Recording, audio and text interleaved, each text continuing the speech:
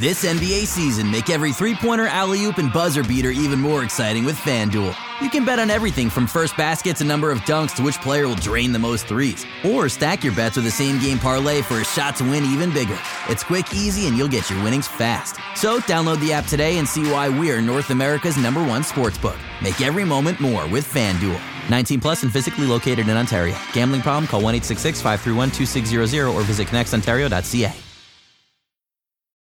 Want to hear something amazing? Discover matches all the cash back you earn on your credit card at the end of your first year, automatically, dollar for dollar, with no limit on how much you can earn.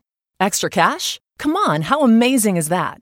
In fact, it's even more amazing when you realize all the places where Discover is accepted. 99% of places in the U.S. that take credit cards. So when it comes to Discover, get used to hearing yes more often. Learn more at discover.com/yes. 2020 Nielsen Report. Limitations apply. Want to hear something amazing? Discover matches all the cash back you earn on your credit card at the end of your first year, automatically, dollar for dollar, with no limit on how much you can earn. Extra cash? Come on, how amazing is that? In fact, it's even more amazing when you realize all the places where Discover is accepted. 99% of places in the U.S. that take credit cards. So when it comes to Discover, get used to hearing yes more often. Learn more at discover.com/yes. 2020 Nielsen Report. Limitations apply. Here's the scenario. You're injured in a collision and your insurance company is denying your claim. It happens far too often. If it happens to you, call me, Brian Goldfinger of Goldfinger Personal Injury Law. My team and I work for people just like you. We don't accept cases on behalf of insurance companies, so you and your family can make sure that you're in good hands. Visit goldfingerlaw.com and get us working for you.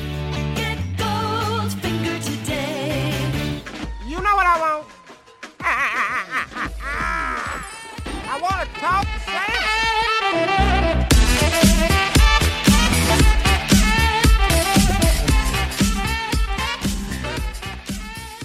Hello and welcome to the Raptors Reaction Podcast. I'm Rose Samson Folk, and you're joining me after the Raptors' thrilling, boring, and enjoyable, all wrapped into one victory over the Brooklyn Nets, the 7th seed in the Eastern Conference, 134-110.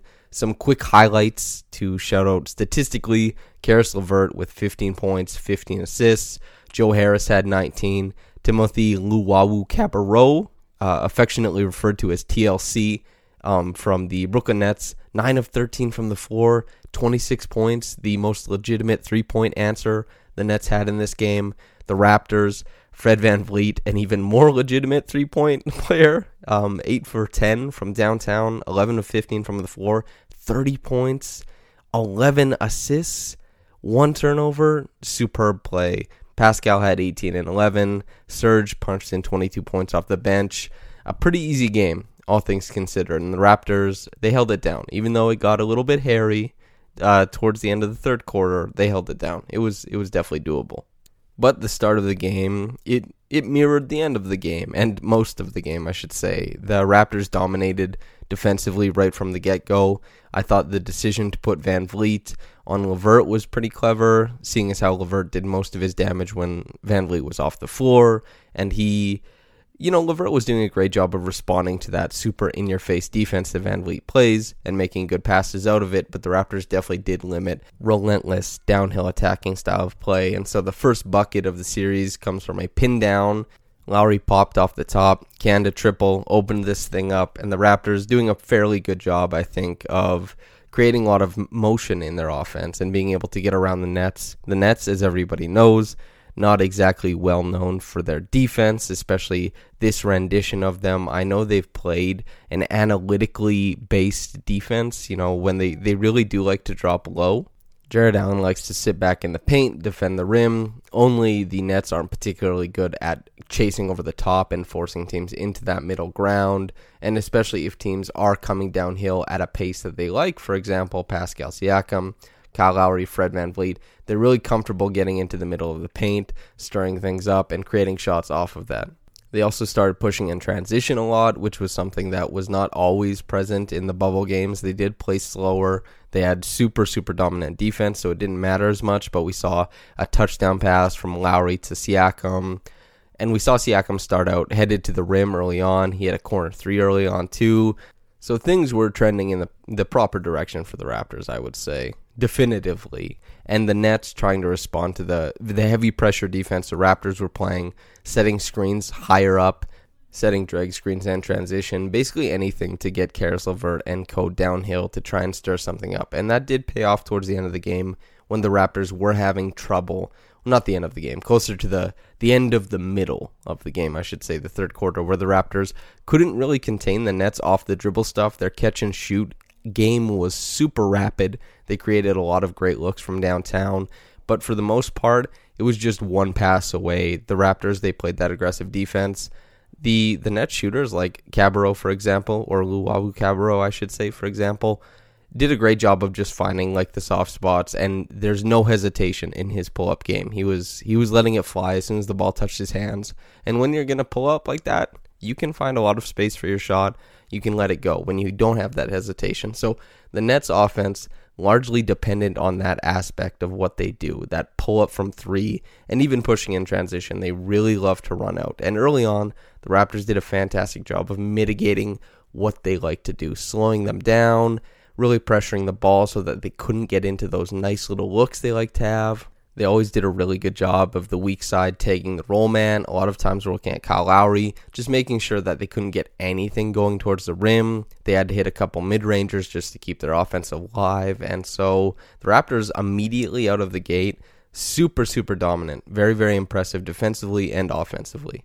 And that resulted in a 37-20 lead going into the second quarter. And that's not something that is particularly easy to do. 17 points is a fairly large lead after the first half. And so holding a team to 20 points and scoring 37 yourself, both super impressive. The start of the second quarter, I think, could be most easily identified by rapid and unforgiving punishing play by Rondae Hollis-Jefferson and Serge Ibaka. The Nets really had a lot of trouble rebounding on the defensive end.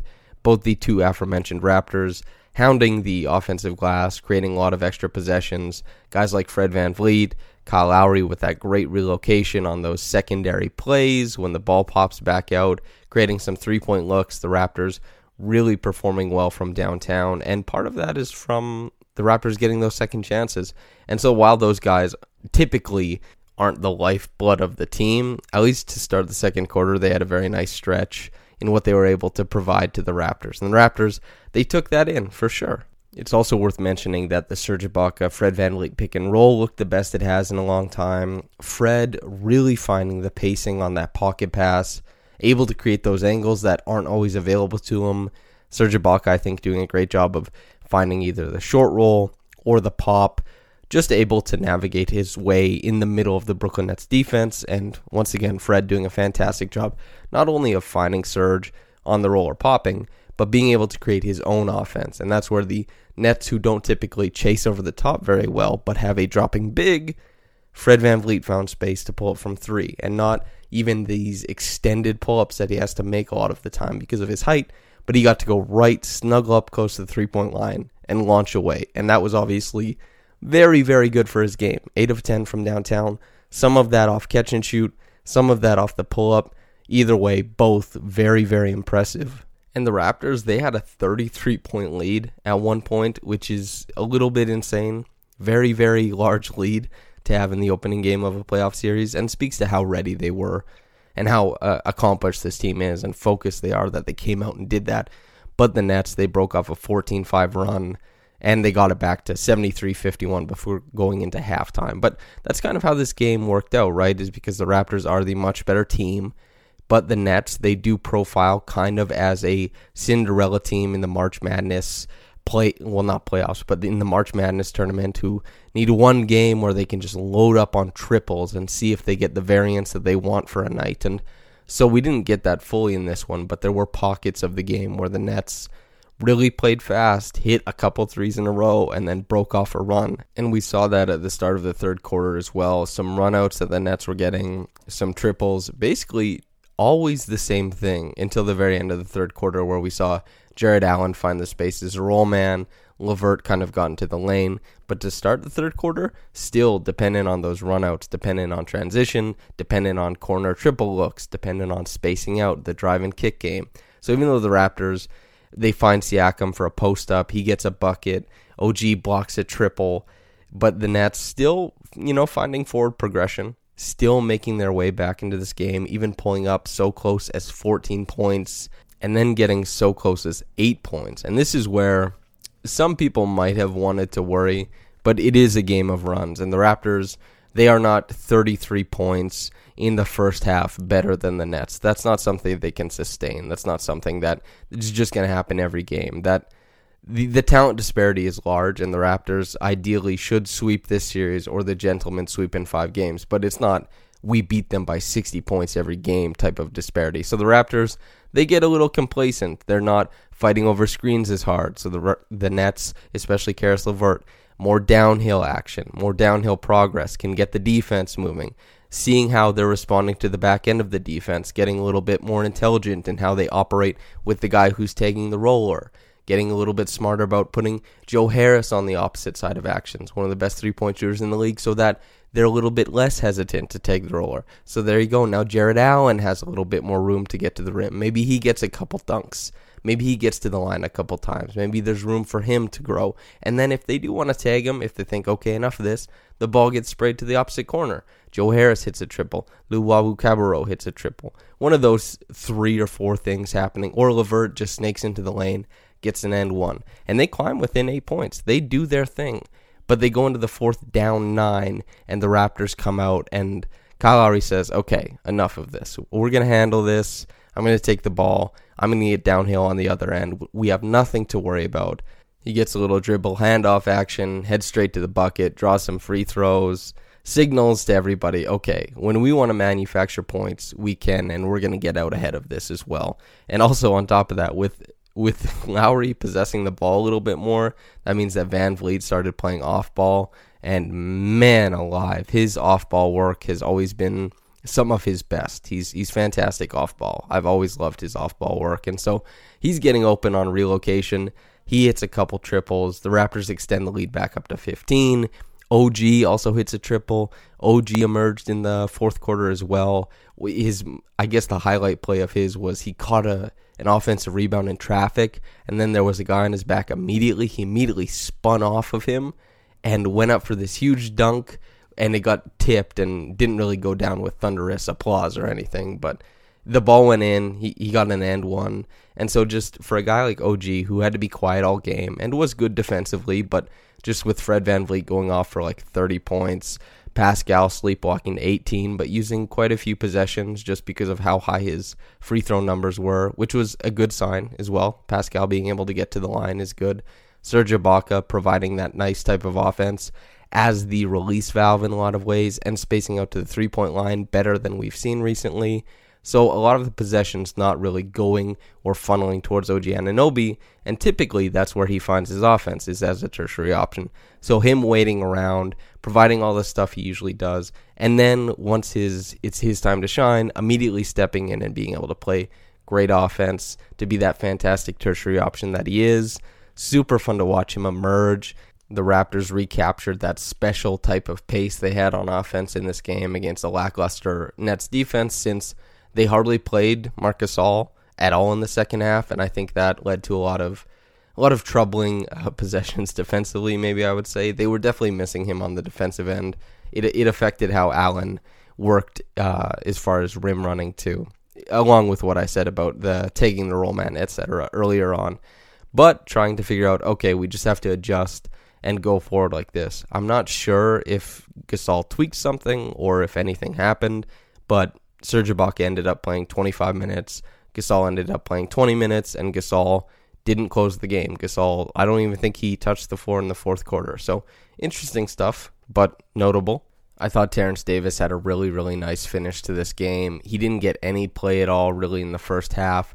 So he came in at the end of the third quarter. He had a big 3. He also pushed in transition early and often in the fourth quarter and helped the Raptors get out to that larger lead. And I think was really, really good at picking his spots in this game. And he had very, very nice shine, because the Nets, as it happens, obviously were watching a lot of Matt Thomas film They knew exactly how to play him off of the pin downs, off of the curls, off of the hawk screens. They knew how to chase him, and they knew make him put the ball down and try and funnel him towards the middle of the floor. And he wasn't as savvy as, like, say, Kyle Lowry. So if he comes off and he curls, there's not much he can do once he gets into the middle of the floor. He just wasn't trying to be the mid-range guy that he has been in a couple games this year. So he didn't get much of the ball and didn't do much with it. As far as Rondae Hollis-Jefferson, it's clear what he brings to the defensive end, but he's such a minus offensively, even though he did provide that big punch on the offensive glass earlier. The third quarter when he's playing,